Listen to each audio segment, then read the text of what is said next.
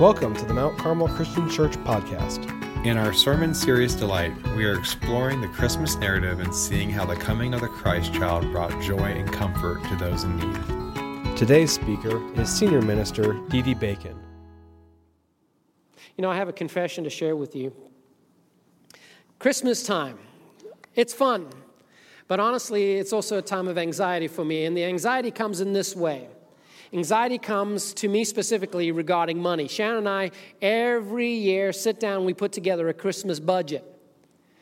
And she's the primary manager of the budget, and she does a fantastic job. We hardly ever go over. We typically do really well. There's always surprises because we forget, we're going to buy a gift for Uncle so-and-so and all that kind of stuff.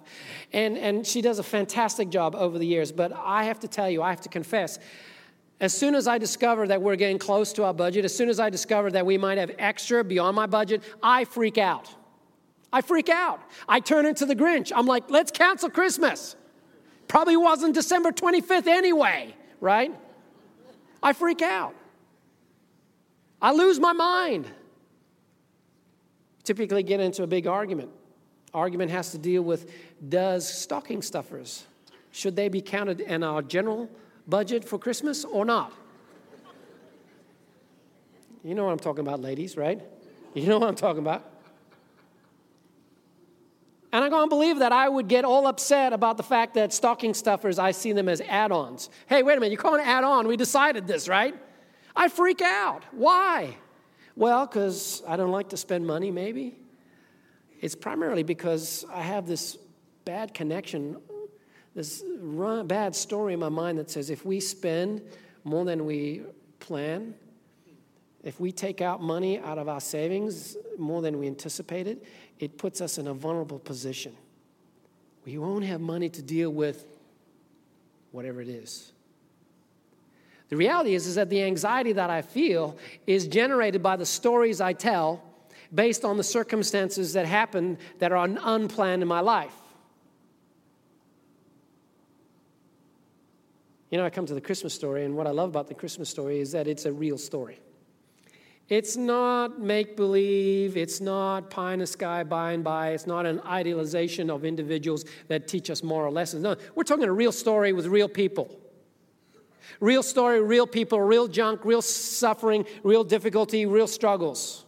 And if we're open to that, and we see the victories and the defeats, we see the difficulties and the things that have to be overcome. If we look at Christmas as real, we can see that Christmas will provide and can provide and does provide hope for people like me who deal with anxiety. And I think every one of us deal with anxiety in some way. And the Christmas story provides us an opportunity to be encouraged, to delight because of the Christ child. There's a story of anxiety in the story of Christmas right in front of us if we're willing to open our eyes. It's a story that begins with a girl named Mary. Remember her? Mary, young woman chosen to be the one who will bring in the birth of the Messiah. Mary. And Luke chapter 1, verse 26, we are first introduced Mary this way. This is what it says. It says, now in the 6th month, now this 6-month reference is to a continuing story earlier about Elizabeth, Mary's relative, who becomes pregnant. And it's a pregnancy that was not anticipated because, 1, she had difficulty having children. 2, she was now too old to have kids, but she becomes pregnant with John the Baptist, who is the prophet promised to prepare the way for the coming of the Messiah. So this 6-month reference is to that. Now in the 6th month, the angel Gabriel was sent from God to a city in Galilee called Nazareth to a virgin engaged to a man whose name was Joseph, and the descendants of the descendants of David, and the virgin's name was Mary. Let me just stop right here. Let's just take an account of what's happening. Here's Mary, young woman. We know she's a godly woman based on the text. based on the story that we have regarding her. She's a godly woman. She's a good Jewish woman. She's a young woman, and she's engaged to Joseph, we know is an honorable, righteous man. And so you've got to think, this girl must have been a place in her life when she was thrilled to be where she was, because everything was coming together. No doubt she was a little girl that dreamt of one day being a wife and a mom and having Mr. Right come into her life. And in those days, the way it worked was a man would pledge himself to be married. They would get engaged, and then he would leave for a time during their engagement. He was considered technically married, really, but he would leave to go and prepare a place. He would go to his father's compound and prepare a house, a room, a place for him and his new bride to then be able to live. And then he would come back and collect her, and there would be a wedding ceremony, a celebration of that, and that's what they would do. And so we're obviously catching Mary at a time where Joseph had offered himself to be her fiance. There was love in the air. There was excitement coming along, and he was now preparing a place for her. Mary was living right in the sweet spot of life. And we also know that Mary, in many ways, was a princess, living a princess tale, right? Because she was a descendant of the great King David. And so no doubt Mary was at a place where she really wanted to be. The script was playing out for her in a good way, in a great way. You know, I think every one of us have been at a place like that when things are just coming together as we anticipated. The dreams we had are now coming to fruition. Mr. Perfect is now the boyfriend. Miss Perfect says yes when I ask her to marry her. My job is coming together. My degree is done, and I'm starting to earn real money, and I'm able to pay my bills, and my car is the car I want, and the house I buy is the house I want, and the career is coming together, and the children are coming together. I mean, we can describe our life simply as, hey, I'm playing this game of golf, and every drive I have is down the middle of the fairway. Oh, God is good. I'm in control. Good, good, good. Happy, happy, happy. This is the sweet spot of my life that I want to be in. You know, we've experienced that in life, and many times, let's be honest, that's the place we want to be, right? That's the place we want to live. That's the place we want to operate, because ultimately we want to live out this story that we have in our minds of where we need to be and what we need to do, and God blessing us and God giving to us what our desires of our heart are, and that's the sweet spot. And that's where Mary was, I believe, until Gabriel. Gabriel enters into her life, a messenger from God, an angel. He breaks into her fairy tale in many ways, her great story, and totally turns it upside down, doesn't he? Gabriel comes to her, and what does he say to her? And coming in, it says, he said to her, "Greetings, favored one, the Lord is with you." But she was very perplexed at this statement. If you have your pen, you want to do some writing, I encourage you to really underline that phrase, very perplexed at this statement. And then keep underlining and kept pondering what kind of salutation this was. Now, I looked up the original meaning for the word very perplexed. Literally, it means to stir up. So you think about something being stirred up, right? Figuratively, it means being upset. And then the writer puts in this word, this adverb, very. So not only was she upset, she was very upset. Now we're talking anxious. And then he adds on another modifier. What does he say? And kept pondering. Kept on thinking about this thing that's happening to her. She was seriously shaken. She was in serious anxiety because of what the angel said to her.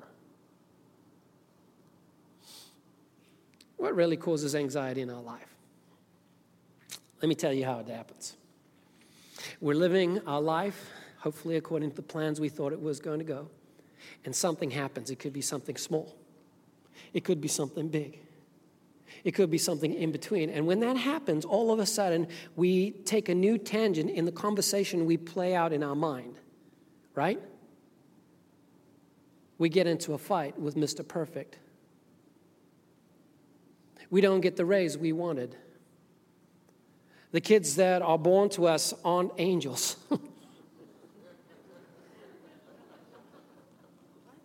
The job is not as fulfilling as we thought. The house has to be repaired. There's a spot that shows up, a lump, a sickness, a loved one passes unexpectedly, an accident happens. Something from the outside happens, and all of a sudden, this perfect story of our life is shaken. We're reminded that, wait, we are really not in control, and therefore we start playing the story of what's going to happen next, and as we start playing that story, it creates anxiety. We perceive an act on the outside as a threat to our security that we then exacerbate because that which happens outside is taken on the inside, and a narrative begins to play that is usually not good. We start going to the worst case scenario, right? We start saying, let me Google that. Let me see what that issue is. What's the possibilities of this condition? Oh my goodness, I'm going to be dead in 2 days, right?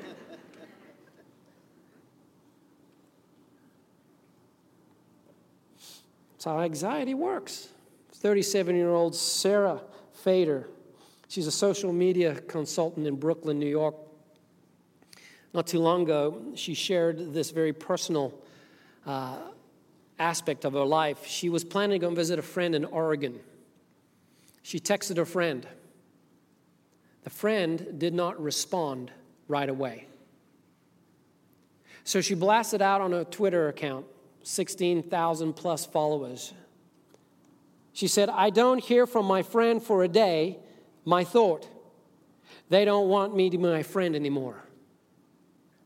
Then she wrote, this is what anxiety feels like, hashtag. Thousands of people responded to that tagline and shared similar stories of how something like a friend not responding right away takes you down a road that is completely not based on reality, but produces anxiety. Sarah says, if you're a human being living in the year 2017 and you're not anxious, she says, there's something wrong with you. Now, a lot of us can nod our heads because this is the realities that we live by. One way or the other. Dealing with anxiety, worrying, stressing. But I will have to disagree with her. This is not normal, and this is not how God intended for us to live. And the reason I can tell you this is because anxiety is killing us. It's a prison that ultimately leads to a death sentence. Living with constant anxiety physiologically destroys our bodies. Can't sleep, blood pressure is high. Can't keep the weight off. Can't keep the sugary stuff out of our mouths. Become paranoid. Create monsters where no monsters exist. Create outcomes where that outcome is not really what's happening. Recently, I saw a presentation by a man named Simon Sinek, and he was talking about this. He said, the connection is really this brain chemistry thing called cortisol. Cortisol is part of our fight or flight mechanism. Cortisol is what God put in our bodies to protect us from danger that's obvious. So as soon as something is threatening to us, what happens? Well, what happens is that there's a dump of cortisol and adrenaline. Adrenaline gets our heart beating, getting us ready to fight or flight, run or fight. Cortisol does the job of shutting down things that you really don't need while you're running for your life, right? Good stuff, but it shuts it down temporarily so that you can be ready to focus on what you need to focus to save your life. Well, the problem is that we live in environments that are so insecure that we have these perceived threats, and then we maintain those perceived threats. What's outside starts coming in, and it causes a slow drip, drip, drip, drip, drip of cortisol in our brains, and our brains become saturated with this chemical that shuts down vital things that are healthy for us. We can't sleep, we become paranoid, we see enemies everywhere, we start having physiological things happening to our bodies where our blood pressure is always high, and we are unable to keep off the weight and unable to be motivated to do this or that and the other. It's because of cortisol that's created by anxiety. That is, finds its origins in what? stories that we tell ourselves on the inside that keep us in the state of fear, anxiety. Stories that we start telling ourselves because of what? Something happens, small or big, in our life that rocks our world in the assumptions we had about the world and where we were going. Mary had her world rocked when this angel appears to her and tells her, "Greetings, favored one." Greetings, favored one. You are going to be selected by God to be the mother of the Messiah. Mary's perfect story was interrupted by an intersection with God. Verse 30, the angel said to her, "Do not be afraid, Mary." Do not be afraid. Do not be anxious. For you have found favor with God, and behold, you will conceive in your womb and bear a son, and you shall name him Jesus. He will be great and will be called the Son of the Most High, and the Lord God will give him the throne of his father David, and he will reign over the house of Jacob forever, and his kingdom will have no end. Do not be afraid, Mary. Why? Because you found favor with God. The acceptance of God's grace is the antidote to anxiety. How is that? Well, when you accept God's grace, you welcome God into your life, because grace is the way by which we are made right with God, so that God can be what? Can be close. What is Jesus' name proclaimed in Matthew? Emmanuel, God with us. Anxiety is overcome when we accept the truth of God's word and rest in trusting him. Jesus means that we have access to God, the greatest resource available to the universe. We have access to God because God is close. And God's grace provides us a way to be renewed in our thinking, grounded in the truth, standing firm, holding on God's hand, even if the stuff on the outside is crazy and scary.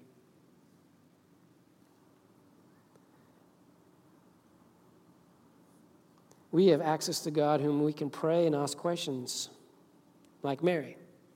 Listen to this. It says in verse 34, Mary said to the angel, "How can this be, since I am a virgin?" The angel answered and said to her, "The Holy Spirit will come upon you, and the power of the Most High will overshadow you. And for that reason, the Holy Child will be called the Son of God. And behold, even your relative Elizabeth has conceived a son in her old age. And she who was called barren is now in her 6th month, for nothing is impossible with God." I think it's important that we understand the full ramifications of her question. Hey, how can this happen? It's more than the physiological, hey, how can I get pregnant if I'm a virgin? I think the full ramification of the question, how can this be, also involved her moral life and her social life, her emotional life. No doubt the ramification of this question is, how am I going to tell Joseph? Can you think about that for a minute? Think about that conversation. Hey, Joe, I'm pregnant. I didn't cheat on you, I promise. It was the Holy Spirit. Talk about stress. Talk about anxiety. Matthew says that when she told Joseph this, Joseph kind of didn't believe her at first. Honorable man, said, okay. Made plans to break up the engagement, divorce her, send her away to a quiet place so she would be protected somewhat. God stepped in again, sent Gabriel to Joseph and said, "Joseph, Mary's telling you the truth. Take her as your wife." To which he did. Probably took her as his wife earlier than planned, but took her as his wife anyway. Which tells me that it's okay for me in the midst of my anxiety to ask for help, to cry out to God, how's this going to work? To ask for assistance and being calm and trusting in him. You see, Anxiety is overcome by good connection to community. First, community with God, knowing that He is close to us, but also community with others. Others that will open our eyes to the working of God, to affirm the goodness of God, because that's what happened. Mary is told, hey, by the way, as an affirmation that this is all in my plan, though your world is rocked, I want you to know that I'm in it and I'm with you in this. Your cousin, your relative, Mary, that old lady that tried to have kids for years and years and years, could never have kids, now too old to have kids. She's pregnant. And in fact, she's 6 months pregnant. Go and check her out. Go and visit her. Open your eyes by reaching out. And when you reach out, you'll have a confirmation of the truth that is captured in the statement by the angel. Nothing is impossible with God. Nothing is impossible with God. In fact, I like how NIV says it. NIV says, no word from God will ever fail. See, the gift of Jesus means that we have access to community that allows us to be able to rescript the stories that are based on unreality, the stories that are based on fear in our mind, rescript them with the truth. To connect with God, who is our ultimate resource that defines what is right and what is good, and to know that He is close, and to connect with others that can help us see God at work, who can encourage us. Whatever your greatest fear, whatever the cause of your anxiety, the reality that God is near and that God is open to your questions and crying out. And if you're open to open your eyes and to trust in Him, you can relax, breathe, relax, and know that you're okay because God is with you. Because nothing is impossible with God. Nothing. Jesus means that nothing is impossible with God. It's the means by which we can choose to get up and say every day with Mary here at the end, behold the bondslave of the Lord. May it be done to me according to your word. And the angel departed from her. May it be done to me according to your word. I read the story of Mary, and it reminds me that the gift of Jesus means that I can be delighted that God is with us and nothing is impossible with God. And that whatever fear I deal with on a day-to-day basis, whatever tangents my mind runs to, if I choose to submit, to connect to a community, starting with God, allowing myself with others, a community that grounds me in the truth, nothing is impossible with God, and I can rest in that and overcome my anxiety and my fear.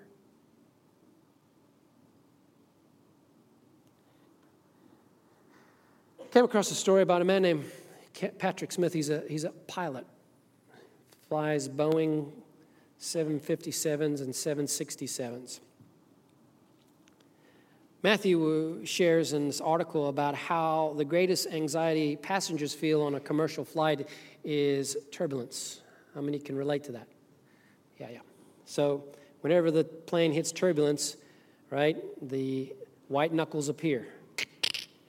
And if you happen to be sitting next to someone who's afraid like that and you're holding their hand, you lose circulation to your hand. Fingernail marks enter into your hand. There's blood shed. Your arm could feel like it's going to fall off. Now, the interesting thing about turbulence is, according to Patrick, is that from a pilot's perspective, turbulence is no big deal. According to the pilot's perspective, turbulence is actually normal because they know that no amount of turbulence really is going to cause the plane to lose its wings, do a flip, go down, whatever. No, turbulence is normal. The reason why they try to avoid turbulence, the reason why they kind of make a deal out of it, and they go to different altitudes to avoid it, is simply to keep the passengers calm and to keep coffee in everybody's cups. From the perspective of the pilot, turbulence is part of the flight. Now imagine you're going through a situation and you're hitting some turbulence, right? And you're starting to do the bounce, the light, boom, please fasten your seatbelts, make sure we're here, and you're like, oh, what's going on, right? That starts happening. I've been in planes where all of a sudden you've gone, boom, down, and that's scary. You don't want to go, woo, like a roller coaster. You're just like, ah. And in that moment, what happens? Your brain starts to imagine there in the cockpit, the pilots are like, ugh, this is dangerous. What's happening? Jim, pull up the blah, blah, blah. And they're like, mayday, mayday. And you're thinking everything's happening because you're about to die because you're hitting turbulence, right? No. More likely than not, pilots are probably joking. Oh, everybody's coffee is all over them now. And they're drinking their orange juice, chillaxing. Because pilots know turbulence is part of the flight, and they're not afraid. Now, Jesus is the pilot of our life. When I was younger, they used to allow you, not anymore since 9/11, but they used to allow you, if you were afraid, you know what they would do? They would allow you to go to the cockpit. Did they ever do that when you were younger? They would allow you to go to the cockpit and sit with the pilots. And I tell you what, that was the best thing for me as a kid. Sitting with the pilots and just picking up their confidence and getting to know them and connecting with them. Well, if Jesus is the pilot of our life, we have access to the cockpit. It's called prayer. It's called fellowship. It's called assurance that God is with us no matter what. It's the assurance of the truth of the story of Mary. Nothing is impossible with God. And so when we're flying that plane and we go through turbulence, hey, I know the pilot, and I know he's with me, and I know he's not worried. And so instead of anxiety, I can turn myself into submission and have confidence that this is what it means to live by faith. And our lives will have turbulence. It's inevitable. Our stories will have situations that come into it, even though we've planned it out, mapped it out, even though we have white picket fences and perfect husbands and perfect children and perfect dogs and perfect everything perfect. Even we have this anticipation of perfect health because we eat perfectly and we do all the perfect things and we did everything right with God. And so we should have no problems in life. But when we do, oh no, what did I do? Are you with me on this? So if we know that God is with us and when we face turbulence, the pilot of our plane has it under control, we can say with Mary, behold the bondslave of the Lord, may it be done to me according to your word. Let's pray. Thank you so much, Lord, for the gift of Jesus. The story of Mary reminds us that the gift of Jesus means nothing is impossible with God, which then can really translate to our life because we suffer from anxiety. It really is a problem of our world. The constant barrage of bad news, the constant barrage of media that tells us we're under threat, the constant ability to Google the worst case scenarios and get into thinking that really puts the fear into us. Lord, it sets us up in an environment where we're immersed with anxiety and it's killing us. Lord, we want to be free. And we thank you that the real life story of Christmas, Mary, her encounter with the angel and the anxiety that created, serves as an example for us to follow. Help us to have the courage and faith of Mary. To realize it's okay when faced with something that is just beyond us. It's okay to cry out to God, knowing full well we have access to the throne. And then even though we may not have answers to our questions, we may not get the results that we request, the healing we ask for, the life that we ask for, Lord, we can still have confidence, as Rick said, that there's no fear, that you have conquered all things, and that if we hold on to you, we can truly enjoy life to the fullest. Pray that you would help us, Lord, to know that anxiety is overcome when we engage in life-giving community with you first, but also community with others that know you, others that can point us to the God sightings in their own life that can serve to strengthen us and to change the narratives of negative thinking that we tend to carry on that create anxiety. Ultimately, Lord, we thank you for Jesus, the source of assurance, the reason why we can delight. Emmanuel, God with us. Help us to daily submit as Mary did. Behold, the bond servant of the Lord. May it be to me as you have said. In the name of Jesus we pray. Amen. Thank you for listening. You can interact with us online at our website, www.mtcarmelchurch.org. Also on Facebook, Twitter, and Instagram.